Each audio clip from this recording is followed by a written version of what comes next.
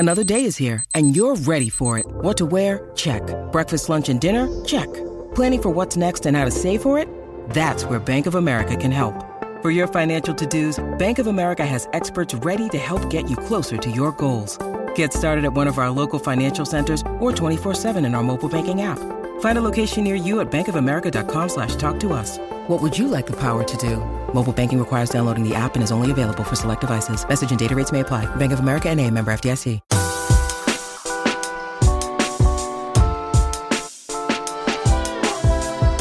When you need a bucket, feed Malik Hall. That's what we've learned about Michigan State basketball as we turn the calendar to February, especially after the junior captain scored with a second left to give the Spartans a 2-point win at Maryland on Tuesday night, despite blowing a 15-point lead. It comes on the heels of a convincing win over rival Michigan at the Breslin Center. We will dive headfirst once again into the state of Michigan State basketball and catch you up on the latest football news on episode 66 of MLive's Spartan Confidential podcast. Brandon Champion, Kyle Austin, and Matt Wenzel with you on National Signing Day, a snowy February 2nd, 2022. Matt, we'll hear from you in a minute, but Kyle, you did it. You made it back from Maryland despite the presence of this massive snowstorm. So congratulations, sir. Thank you. There was a lot of talent involved in that. So we were worried we were going to miss you on the show today. Well, yeah, and I was worried. So the basketball is at Rutgers on Saturday. So it was like, if you get delayed or two, it's like, shoot, just set up the MLive East Coast office and stay out there for a week. But glad I didn't have to do that. Didn't have to come do it. Just go work with the suits in New York, Kyle. Just go sit. Just see if you can borrow a little office space up there in the tower, in the ivory tower, in the big see if I can get a little raise. I would blame Jim Delaney if that happened to me, though, because still don't know why that they're in the Big Ten. But that's a whole other podcast. And Matt Wenzel is here too. What's going on, Matt? Oh, just dealing with the damn snow like the rest of you guys. Trying to carve out a minute here or there to go do it in between work and. Yeah, I wish I was in somewhere warm. I got my first snowblow in. I need my second probably right after this. Yeah, I'll be out shoveling shortly after this podcast, I'm sure. One of my colleagues, or our colleagues, Matt, he was telling me that he has an electric shovel that just arrived today that he's going to go use. So, yeah, it's probably the same brand I've got, which we got. We went with the battery-powered one years ago. We got it because, one less gas can or damn thing to fill up. And it's convenient in that sense, but you get the really heavy stuff. You get 8 inches of snow on the ground and it's a struggle. And then you get 75% done and the battery dies. So it looks like it's charged now. So let's speed this up.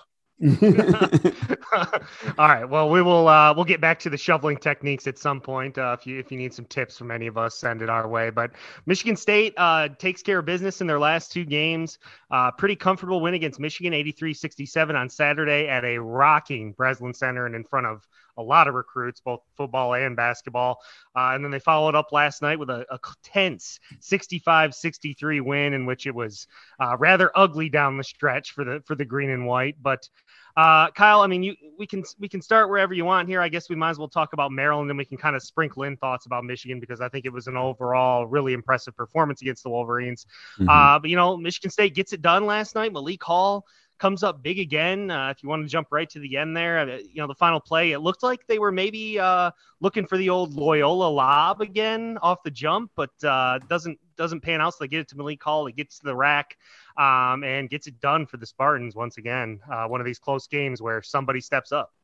Yeah, you are right. I believe that is what they were looking for, the Loyola lob. Israel said they were looking for a lob like the Baylor game, but I think he meant Loyola because I don't remember any lobs of consequence during that Baylor beatdown. But yeah, looking for that. It wasn't there, so that was option number 1. But option number 2 was really just, hey, Malik Hall, take it to the rack because the idea was that, get fouled because they were calling a lot last night, a lot of fouls. So the idea was get him to the free throw line.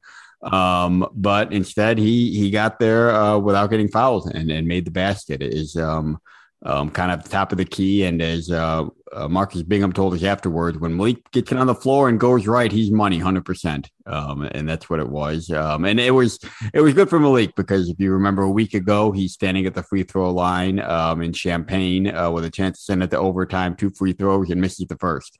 And that was, painful for him. And, that can affect guys. And I don't think anybody thought it would have any lingering effects, but I think it's good for him to kind of get a little redemption a week later, make the game-winning basket. And it's, the steps he's taken and how much his role has expanded this year is really remarkable. I mean, I think a lot of people thought he could have a big year. He was one of a number of guys that you thought could break out, but the fact that here we are in mid-February and he's the guy that they're drawing up plays for at the end of the game. I thought it'd be Gabe Brown. He's struggling. Thought it could be Max Christie.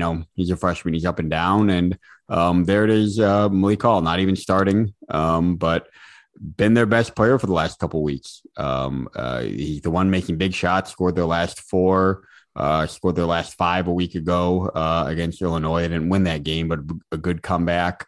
They're calling more plays for him. He's really high percentage shooter, doing that turnaround on the baseline, creating his own shot, getting to the hoop, hitting outside shots. Just really kind of a breakout performance for him. And it's what they needed right now. Yeah, I mean, team high 16 points in the game.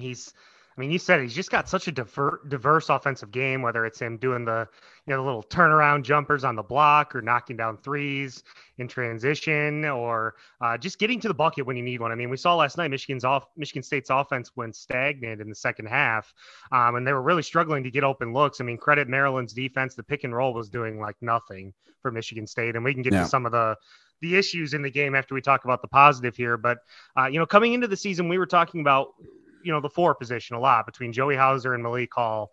We felt that they needed to get more out of those guys. And now in this season, which continues to go up and down, and now we see Gabe Brown struggling. The point guards have uneven performances. The bigs have uneven performances. Malik Hall and Joey Hauser have suddenly become 2 of Michigan State's most consistent players night in and night out. I mean, Joey Hauser, a couple track down rebounds. His energy just seems a lot better. And Robbie Hummel and Jason Benetti were kind of talking about on the broadcast last night where when it comes to Hauser, I mean, the sky high expectations coming in, I think people thought that when he was going to come in, he was going to be like one of these 1 or 2 top leading scorers. And we've seen the 27-point breakouts like last year against Wisconsin, but he's kind of settled into that role, right? Where he's just doing, 10 and 7, 9 and 8, just kind of filling his role. Mm-hmm. And the 4 positions really become an area of strength for Michigan State. Yeah, I mean, I don't want to play like psychologist too much, but it almost seems like he kind of let go of that idea that like I'm going to be, a leading scorer, second leading scorer, and have the plays called up for me and all that, and he's kind of worked his way into. I mean, I think you, Brandon, that tweeted last night, kind of a garbage score a little bit. Yeah. I mean, that's what he's become. I mean, 2 of his buckets last night were putbacks off of fast break misses. So credit to him. He's hustling down, trailing the guy with the ball. And it was Hogard at least one time. Might have been somebody else second time, but he's right there to clean that up. A couple more, offensive rebounds, putbacks, broken plays. He can make a shot, but, hit a 3-pointer there too. He's rebounding well. He's defending much better. So you're right. I mean, he's become a good player without becoming what we thought he would be. And that's okay. Not everybody becomes exactly what you think, but I get the sense that the level of frustration is lower for him, and that he's said, okay, I can still be a good player here without scoring 15, 20 a night, without taking the most shots on the team. And that's okay. And that's worked out well for everybody, I think. Absolutely. I mean, you have a lot of guys on this team that can contribute. So, I mean, Joey Hauser doesn't need to be a guy who's out there dropping 20 every night. I mean, it would be nice if he did, because we've seen Michigan State struggle, to score at times, especially in the half court when their transition game isn't working like last night. So, you could get to that. But, if we want to flip to the negative side, I know Tom Izzo said he didn't mind Tyson Walker's play last night. I think that had more to do with how he was defending Fats Russell, more than how he played on offense. But because the point guard play was pretty pedestrian, last night. And for the, we mentioned the second half where the offense sort of stagnated. I mean, and you can tell Izzo's frustrated with both Walker and Hogard, but for sort of different reasons, because I think he sees a lot of potential in both of them. AJ Hogard, I find particularly maddening. I mean, he goes for 11 points and 10 assists against Michigan. And then last night, he was just dreadful. No points, 3 assists, 2 turnovers. He had the wide open lob that any high major Division I point guard should be able to complete easily. And he throws it to Washington, D.C. It just the point guard play, and with Cassius Winston in the house last night, Tom's probably got Cassius sitting by, and he's probably just like, man, can I just put that guy in there for a little bit to show these two talented young point guards how to play the position? Because, Michigan State's offense last year, we harked on it all season. The point guard play was not up to par, and at times we see that sort of rear its ugly head in this season, but usually he's getting enough out of at least one of them to play competently on offense, but both of them had their struggles on offense last night. Yeah, I guess maybe I'll push back a little bit and remind you how bad the point guard play was last year. And even a night like last night was an improvement over last year, certainly. And the point guard play level at Michigan State. Out of my memory, Kyle. Yeah, I just completely blocked it. But the point guard, the bar for point guard play at Michigan State has been set very high. Most recently by that guy sitting behind the bench last night, who was pretty darn good. So yes, it wasn't great point guard play. It was good enough. You're going to hope that it improves, but like you said, every game, or pretty much every game, it seems like one of them is at least good enough. On Saturday, I thought AJ Hogard was fantastic.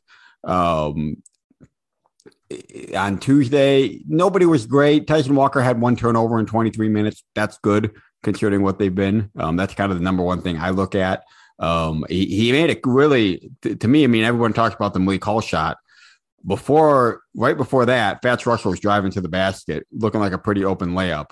And Tyson Walker reaches in, slaps the ball out of his hand, creates a turnover. If he doesn't make that play, they're down 2. And they're needing a shot to send it to overtime. And instead, that set it up. So that was a huge play. I thought he played with poise, made enough plays.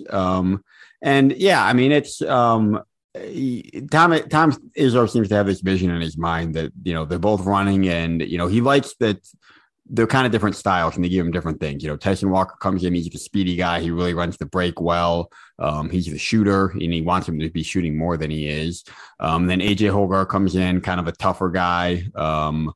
Can rebound a little bit more, bang around, maybe get to the hoop a little bit more, but also I think has the vision that we saw on Saturday that he doesn't have. So, there's this ideal that they're going to be this 1-2 punch when they're both playing well. I think they could really keep a team off guard, kind of going in and out for each other. But as it is right now, they're really only getting one of those 2 punches at a time. But it's good enough for now. I mean, you hope it gets better, but it's good enough for now. And yeah, in a big picture sense last night, there was a lot of disappointment. I'll say that. Most of the talk afterwards from, we talked to Malik Hall, we talked to Marcus Bingham, we talked to Izzo. Most of it was negative because they just played so well against Michigan. And I can tell you from covering this program and covering Tom Izzo long enough that there's an eye looking towards March in the NCAA tournament already. And when you hear him talk about consistency all the time, that's, you can read between the lines a little bit. The consistency is the number one thing you need in the NCAA tournament. And that's why he's harping so much on this team being consistent, because last night was good enough to beat Maryland on the road. That's good. That effort was not good enough to beat an NCAA tournament team, probably. Mm-hmm. So if you look at Tuesday as an NCAA tournament weekend, you win the first one, you feel good, you have a letdown and you're out. So he's going to keep harping on them to not have performances last night. You're not going to expect, a game like Michigan every single time out. That's the way the sport is. But to kind of raise that floor a little bit and to be good enough to be playing and competing with NCAA tournament caliber teams every night, that seems, in my mind, that seems to be the goal they're going for. And this isn't an overly talented team. There's not a lot of margin for error to be able to do that. So that's the floor I think they're trying to get to. And they went out there last night despite getting the win. Well, if you're looking for consistency, all your big men with 2 fouls in the first half, isn't that, They've been able to do Malik that. Hall played center last night. We're not even talking about that. I know, that was crazy. They took small ball to a new level last night. I mean, that was gnarly with the lineups they had going out there. But yeah, I mean, I don't think either coach was thrilled about the way that the game was called last night. I just hate talking about fouls, Matt, because I think we could do it every single game if we wanted to with college refs, because they are remarkably inconsistent with the way they call games most of the time. Danny Manning was whining for fouls at halftime. The broadcast said that. He started getting a little more tic-tacs down the stretch, and they were calling it both ways. I would just rather see the refs swallow their whistles a little bit, but obviously the fouls were a factor in the game. Tom Izzo straight up said, we want to get him going to the basket to see if we can get a foul call at the end there. So, but Kyle, to your big picture point, I think it makes sense. You know, how many times have we heard Tom Izzo say, I'm not really that worried about the results. I'm worried about the process of it, because I mean, that's how they operate. His whole goal at Michigan State is to get the team ready for March. But this team is so interesting because it really requires the sum of its parts to reach its potential. And you could say that about every team, but Michigan State teams in the past have had those one or two superstars that could kind of pull you out, like Cassius Winston just taking over a game, or Miles Bridges taking over a game, or or Gary Harris going off, or name your guy. I mean, they've had these guys that can sort of take over games, but this team, from a pure talent standpoint, they need each other to reach their ceiling. And I think that's why Tom Izzo is so constantly focused on the big picture instead of this sort of day-to-day stuff that we like to talk about more than anything. But in terms of other negatives, I mean, the turnovers were better, I thought, but then they continue to have, some shooting woes, especially in the first half. They were missing open looks. Gabe Brown in particular, his shot, just something's off right now with his shot. The release doesn't look clean. It's super flat. The shot just looks flat. I don't really know what's going on with Gabe Brown. You've talked about maybe the scouting report focusing on him. Maybe that's having something to do with it. And maybe as these other guys emerge, Gabe Brown will be less of the focus in that, but they definitely need more out of him. And the long rebounds continue to be an issue. Tom was straight up annoyed with it in the press conference, but like some of these rebounds, I do think some of it is just fluky, where they're giving up these massively long rebounds. They're all crashing the glass and the ball is bouncing out to the 3-point line. So I don't know if it's like a change in tactics where somebody has to kind of lay back, but that goes against everything Michigan State has done for 25 years. Yeah, I think that's just a quirky thing that's going to even itself out. I'm more concerned about Gabe Brown if we're talking about the negatives, because I mean, it's a slump. Like I think he'll snap out of it, but it's going on 5-6 games by now. And I'm kind of past the teams are honing in on him more, because you're right. I mean, his shot doesn't look right. I think he's got some. I'm far from a shooting expert, but I think he's got some bad habits that he kind of falls back on, which is, like you said, the kind of push. I'm gonna mime it here, and nobody can see me, but arm going kind of straight out, instead of up. He looks like he's pushing it right at the basket, and it's a line drive, and it does not look right. I think he was 1 for 5 from 3 last night. I thought he had open looks. So that's part of it. But then he took 7 shots last night. 5 of them were threes. Like, where are his drives to the basket? Where are his 2-pointers? Those seem to be gone. And that's not an issue with his shooting. He loves that transition, catch it at that spot. He loves at the 3-point line and barrel towards the hoop. I think teams are taking that away pretty well. But I think he's got to find a way to diversify his offensive game a little bit, because the shot's not falling. I think that'll come around, but there's guys that when the shots aren't falling can stay involved, whether it's getting to the free throw line, getting to the hoop, doing other things. He seemed to be taken out of his game and hasn't really had an answer for it. So I think it's been this way for several games, but they need to find a way to get Gabe Brown a little bit more involved than he has been. Yeah, I mean, the transition game was non-existent last night. I mean, did they have a single fast break point? I honestly can't remember. Maryland did a really good job on that. But again, when you're not shooting at a high clip, it's hard to get that going. But there was a period when Gabe Brown and Marcus Bingham, your seniors, were planted on the pine. I mean, Jaden Akins played 24 minutes last night. It was really good. You couldn't take him off the floor in the second half. He was bringing so much. He was one of the few guys who was consistently bringing energy. Now, again, he's still not scoring at a high rate. I mean, he's a mid 70s ranked true freshman. We can't expect him to be putting buckets up all the time, but good things from him. And it was pretty clear Tom didn't want to take him off the floor last night. No, and like I love his game because he does little things like when Maryland went on that 11-0 run. Part of the reason it got snapped is because offensive rebound opportunity, Akins goes up and taps it out. And I think Malik got a bucket off of it.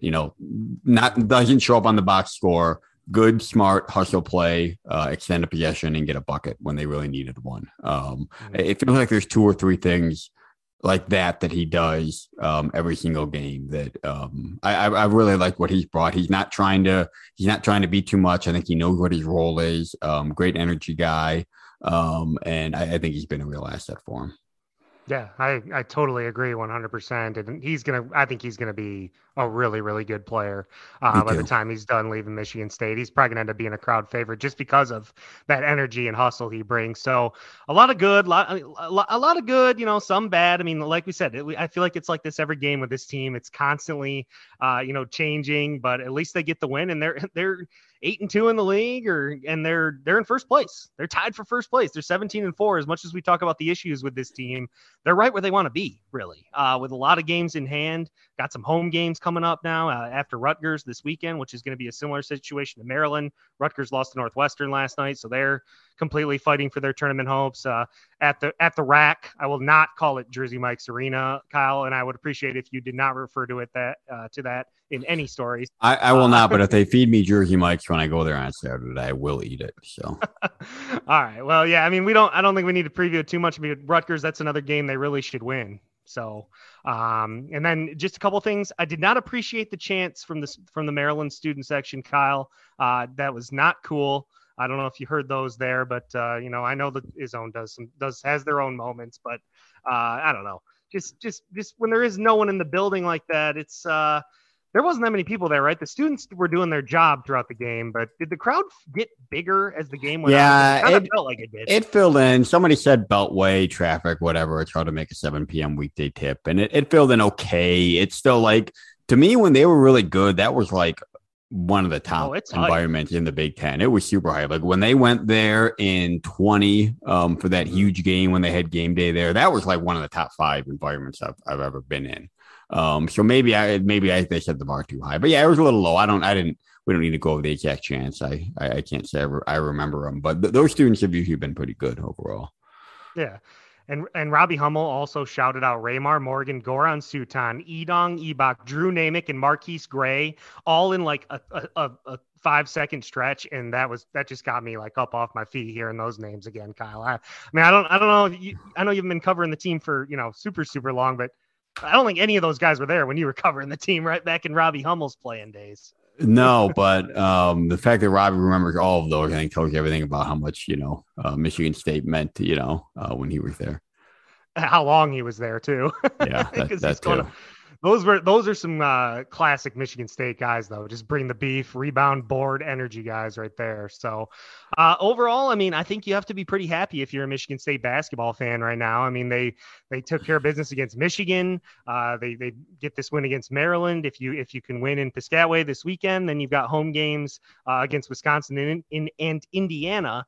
Kyle, we probably should mention the Michigan games back on the schedule, though. Yeah, I was just going to bring that up if you weren't going to. March 1st. I think it worked out okay. Michigan State has only one day off after that, and then it plays at Ohio State. So I'm sure they're not totally thrilled about that. But Michigan is playing 3 games in 5 days. So it's a squeeze for both of them, which you knew was going to happen. Izzo was adamant, he wants to play all 20.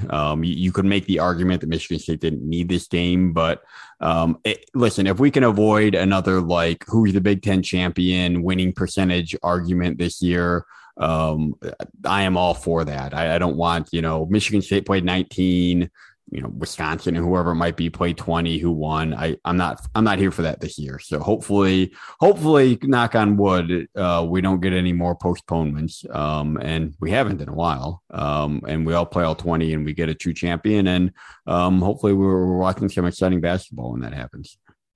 The game was on the schedule. You can't complain when it gets put back on the schedule. Like, people on Twitter get up in arms about how it hurts Michigan State. It's like, you can't you can't give Michigan a bunch of crap and call them ducking and stuff and then complain when the game ducking is stuff back was on the always schedule. dumb. The ducking No, I stuff was know. always dumb. I They played didn't into do it just Yeah. as a joke, but the people who actually think Michigan was ducking that's ridiculous. No, we didn't I really mean, talk about it, but the only credence I would have given it if Michigan State was like significantly disadvantaged based on the date, if they had to play back to back, or if they had to play like, if it was, if it was in a more advantageous spot in the calendar for Michigan than it was for Michigan State, then you've got beef, in my opinion. But I don't think that's the case. I think it's pretty fair to both teams, and let's play it. That hockey situation, though, it's a little more sketchy right there. I don't know if you know about that, but with the GLI stuff, I was reading up. Oh, yeah. Not sure about that. But this isn't a hockey podcast, and it's not a Michigan podcast. So let's move on. I forgot to mention, if you guys could please rate, and review the podcast wherever you are. Check out our work at mlive.com/Spartans. You can check out our work at mlive.com. Hit us up on Twitter. You guys know how to get in touch with us. Would really appreciate any questions you have, especially with football. As we have a lot going, or not a ton going. I mean, there's news, but it might be fun to ask some questions looking towards the future. So yeah, we appreciate everyone for listening. Let's get Matt in here. Let's get the football going. Football news keeps rolling in, Matt. I know you just got done talking with the early enrollees, so maybe if you want to give us some takeaways from there here at the end. But why don't you just run through some news? I mean, we got transfer news, both in and out. So the transfer roundup with Matt Wenzel, and what do we got here? I mean, it never stops with this team. No, it's getting, as far as additions, they're getting close to the end because, typical, teams are allowed to sign 25 initial counters, which can be either high school recruits or transfers. This year, they create a 1-year waiver to allow programs to replace up to 7 transfers who leave. Michigan State is well above that mark. So basic math, you can get to 32 if you got the scholarships open between 23 high school kids and 7 transfers now, 5 who are already there. That puts them at 30. Today, it's funny. We are doing a podcast on what used to be traditional National Signing Day and would be a day I would not be recording this at 2:00 in the afternoon. And it just doesn't barely mention it. It doesn't really, I mean, there's still teams signing people. Michigan State signed their guys already. They got the 22 in December and then added Jeremy Bernard in January on the Big Ten tender. So anywho, don't expect them to sign anybody today, obviously, and probably not any more high school recruits in this class. At least it seems like 2 more spots open probably for transfers, but they added 2 more since our last podcast. So Sunday Broussard, running back from Colorado, committed to Michigan State. Really interesting addition. He's a guy that, he didn't appear in his game his first 2 seasons his first 2 seasons at Colorado. He had 2 ACL surgeries, and then in the funky he also was on Mel's team in 2019. So he obviously knows Mel. He knows Chris Kapilovic, the O-line coach and run game coordinator at Michigan State. So there's the obvious connection there. He was on campus last weekend before committing on Sunday. And like I was getting to, an intriguing player because he missed 2 years, 2 ACL surgeries. And then in 2020, he rebounded and he was the Pac-12 Offensive Player in the Year, put up good numbers each of the last 2 seasons, entered the portal. And, this is a guy that you would expect to be a contributor this fall, to say the least. He's a veteran. He has 2 years of eligibility left.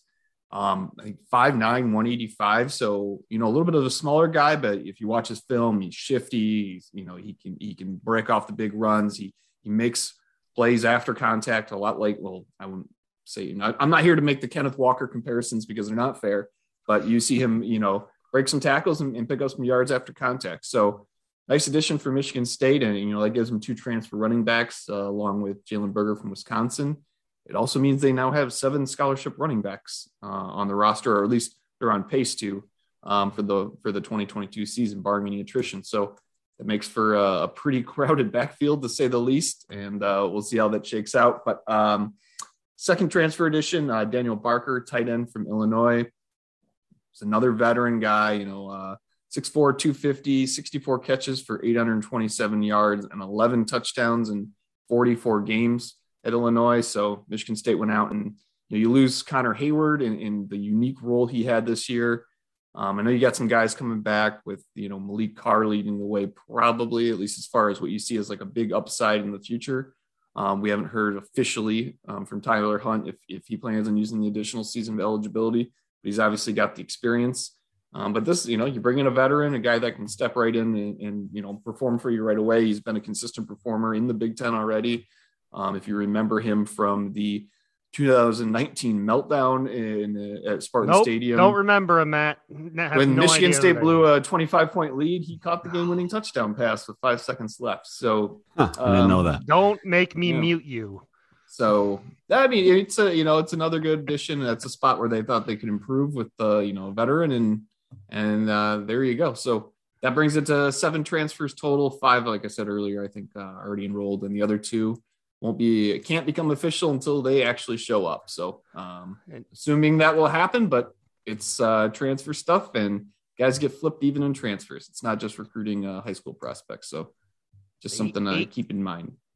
895 yards in 2020 for Broussard, 661 in 2021. He's got 5 touchdowns over that span. So obviously the guy who Mel knows. To me, the running back thing just tells me that, I mean, Mel saw what he had in his running backs in 2020 when they struggled, when Jordan Simmons was the leading rusher. Elijah Collins wasn't the same guy we saw in 19. I think he knows what he had in those running backs, Matt. I mean, the writing, I'm not trying to rule him out, but the writing seems like it's on the wall for Elijah Collins. Like, he's not going to be a featured back at Michigan State anymore. Like, otherwise, why would he be so aggressive in the transfer portal to bring these guys in? I feel like we got to just give up on that. Compete to play, compete to stay. I mean, I wouldn't rule out Elijah yet. I mean, you sign 2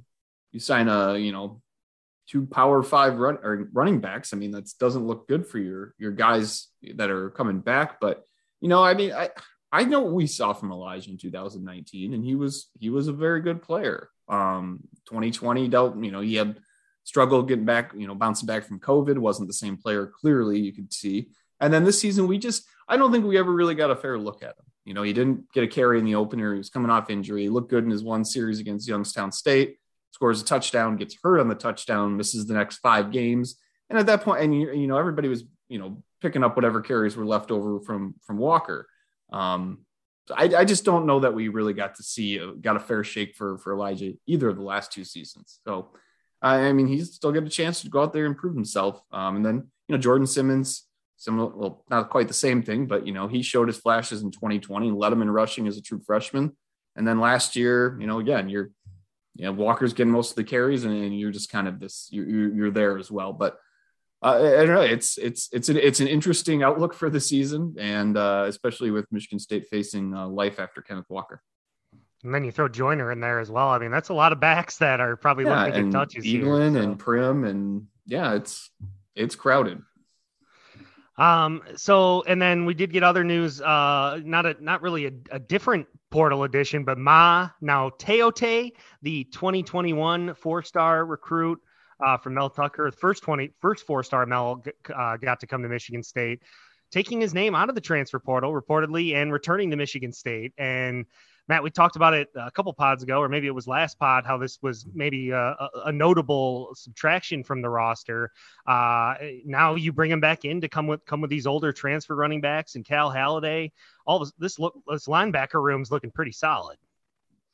Yeah, I mean, Halliday back, Crouch back. Both, they were the starters. Halliday was a freshman All-American. You add Aaron Brule from Minnesota State, and you add Jacoby Windman from UNLV, and you get 2 guys with multiple years experience playing playing at that level. And those are notable additions. And so with I mean, I don't know. It's not like he didn't play. It's not like they didn't give him any sort of look as a true freshman. I think, he logged 65 defensive snaps, and he played a bunch on special teams. I thought he got a decent look. Now, if he thought that wasn't what he wanted and wanted to look elsewhere, I understand that. And that's why he would enter the transfer portal. And then to pull his name out, I don't know. We haven't heard from him. He deleted the tweet where he was basically acknowledging entering the portal and thanking the staff and the fans and all that stuff. So I don't know. Maybe it's just an exercise in patience. Maybe he didn't get the opportunities elsewhere where he would want to transfer. It is that time of year where, if you're looking for a spot and you want to be in straight, you want to be with the team. I mean, it's a weird timing, because he didn't enter it till after the semester had already started. He was already going through strength and conditioning at Michigan State. So it's kind of a funky time, and I don't know. we'll see. But if he sticks with the team, I mean, I think the kid showed some, we saw a little bit of him this year, what he can do. And, he made a few plays, and it just might be a little while longer before he can get on the field as much as he may like to. I was surprised when he left. I'll just say that because he did get a good look as a true freshman. So I was surprised. So nice to see him come back. And then Michigan State gets a commit for 2023 today. Jonathan Slack, offensive tackle, 6'3", 280, ranked as the 380th player in the country in the 247 composite. He's a offensive tackle from Martin Luther King. So that's the third commit in Michigan State's 2023 class. Obviously a long ways to go till signing day for that cycle, but another big body for Michigan State. And yeah, I think he projects more as an interior offensive lineman than tackle. I know it's funky. They have him listed as tackle, and then they rank him as an interior offensive lineman. So guard center, obviously. But yeah, I mean, this is a guy that they obviously wanted. He was on campus last weekend for their big recruiting visit with some of the 23 and some of the 24 guys, I believe, were there too. But yeah, so, I think we've seen the priority that Chris Kabilovic has put in offensive line recruiting so far. That's kind of where they've started, especially in the last class. They really started with offensive linemen and dug in there.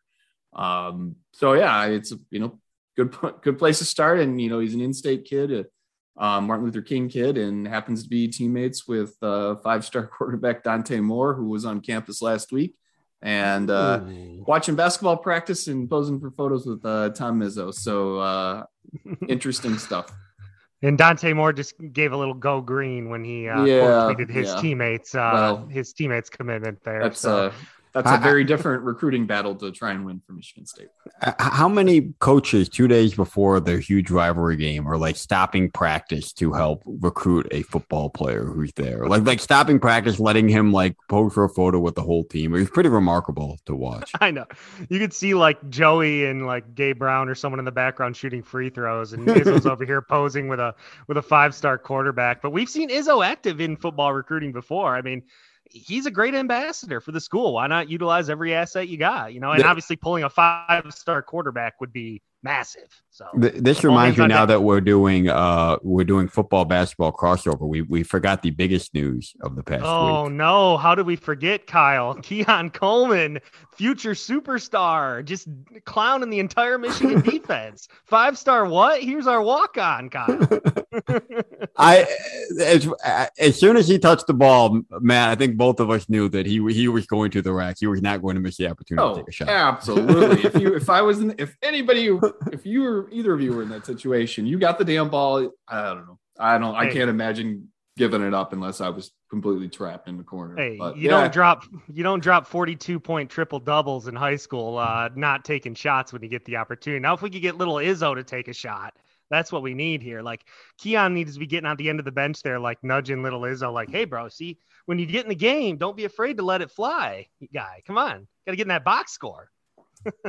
Yeah, both will draw a strong reaction from the crowd, obviously, as we've seen. And then let's close things out here, man. I know you just talked to a lot of the early enrollees, so you got any tidbits or takeaways from talking to those younger guys? Yeah, so we talked to Dylan Tatum, 4-star safety, defensive back, I should be clear. Jeremy Bernard, 4-star receiver. Caton Hauser, 4-star quarterback, and Alex Van Summeren, 4-star defensive tackle. Just kind of run down the list. To their credit, these guys, especially Hauser, who's from California. Well, originally from Nevada and then California last 2 years. He was teammates with Bernard for 2 years. I'm sure we've mentioned this before 40 times. And Bernard were both they didn't make a big deal about the weather, but I would imagine it's somewhat of a shock on a day like this when they're going to go outside later and embrace a foot of snow. So, but yeah, I mean, it's just a big adjustment for everybody. I mean, these are some of the, Tatum's still 17. I think Hauser's still 17 too, maybe, but it's a huge change. You move across the country and now you're part of a football program, but Tatum had said, he's basically, he projects himself to be a nickelback, and, with the guys they got returning, he doesn't expect to come in and start right away, but he's been learning from Angelo Gross, who finished, he was a safety 12 to 13 games last year before moving back to nickel in the Peach Bowl. And you get Darius Snow, who was the opposite of that. And then Henderson. So he's been learning from those guys. He said that the upper body portion of the strength and conditioning program is what has been a really big adjustment for him. He wasn't used to that in high school. As well as his 30-minute walk to class on Monday, he was not anticipating it to take so long. So he's going to have to readjust his lifting schedule to make it to class on time. So nobody told him that Michigan State's campus is like one of the biggest in the world. Like, yeah, well, I'm sure he knew it. Just like, I mean, it's one thing to know it's a big campus; it's another to make the walk to your, what he said, the life sciences building or whatever it is. Bernard that was the interesting one because he signed with Washington in December and he showed up, which we hadn't got these details yet. He actually showed up on campus at Washington. He was enrolled in school. But right when he got there, it was like the day he got there, he found out his position coach left for Oregon. So it's, what do you do now? And so he talked to the head coach and talked to some of the guys and went about the process, but also talked to his parents. And although he's enrolled in classes, he didn't go to class because he said if he would have went to a class, that would have not allowed him to get out of his national letter of intent. Now, I don't know the specifics when you get really into the minutia like that, but I would trust him in saying that's right. So he decided, all right, I'm going to go home. And then he reconnected with Michigan State because they'd been in a little bit late, and he had decided to stick with Washington, and then went back home and basically called Jay Johnson. Was like, hey, you still got a spot for me. All right, I'll just come to Michigan State. And you'd never been here before. I mean, he's friends with Hauser, has been for a long time, and they were teammates, as mentioned before, but very interesting. I like how he was incentivized. Don't go to class like that. Like that was the takeaway from it. Well, I mean, if student athletes first and foremost here. Yeah, but if you got somebody in compliance shooting you straight and being like, "Look, if you show up for your whatever 101 class, you're stuck here." I mean, at least somebody gave him the good advice, true. I mean, because he is Junior Adams is the reason he stuck with his commitment and signed and showed up at Washington, and then he left for Oregon. And so if you did everything because your position coach was going to be there, even though the head coach had already been, there'd been a change of head coach, and then you're trying to figure out whether your position coach is really leaving, and you don't get the call back until you've already been on campus. Yeah, I mean, yeah. Kind of he probably college football for you.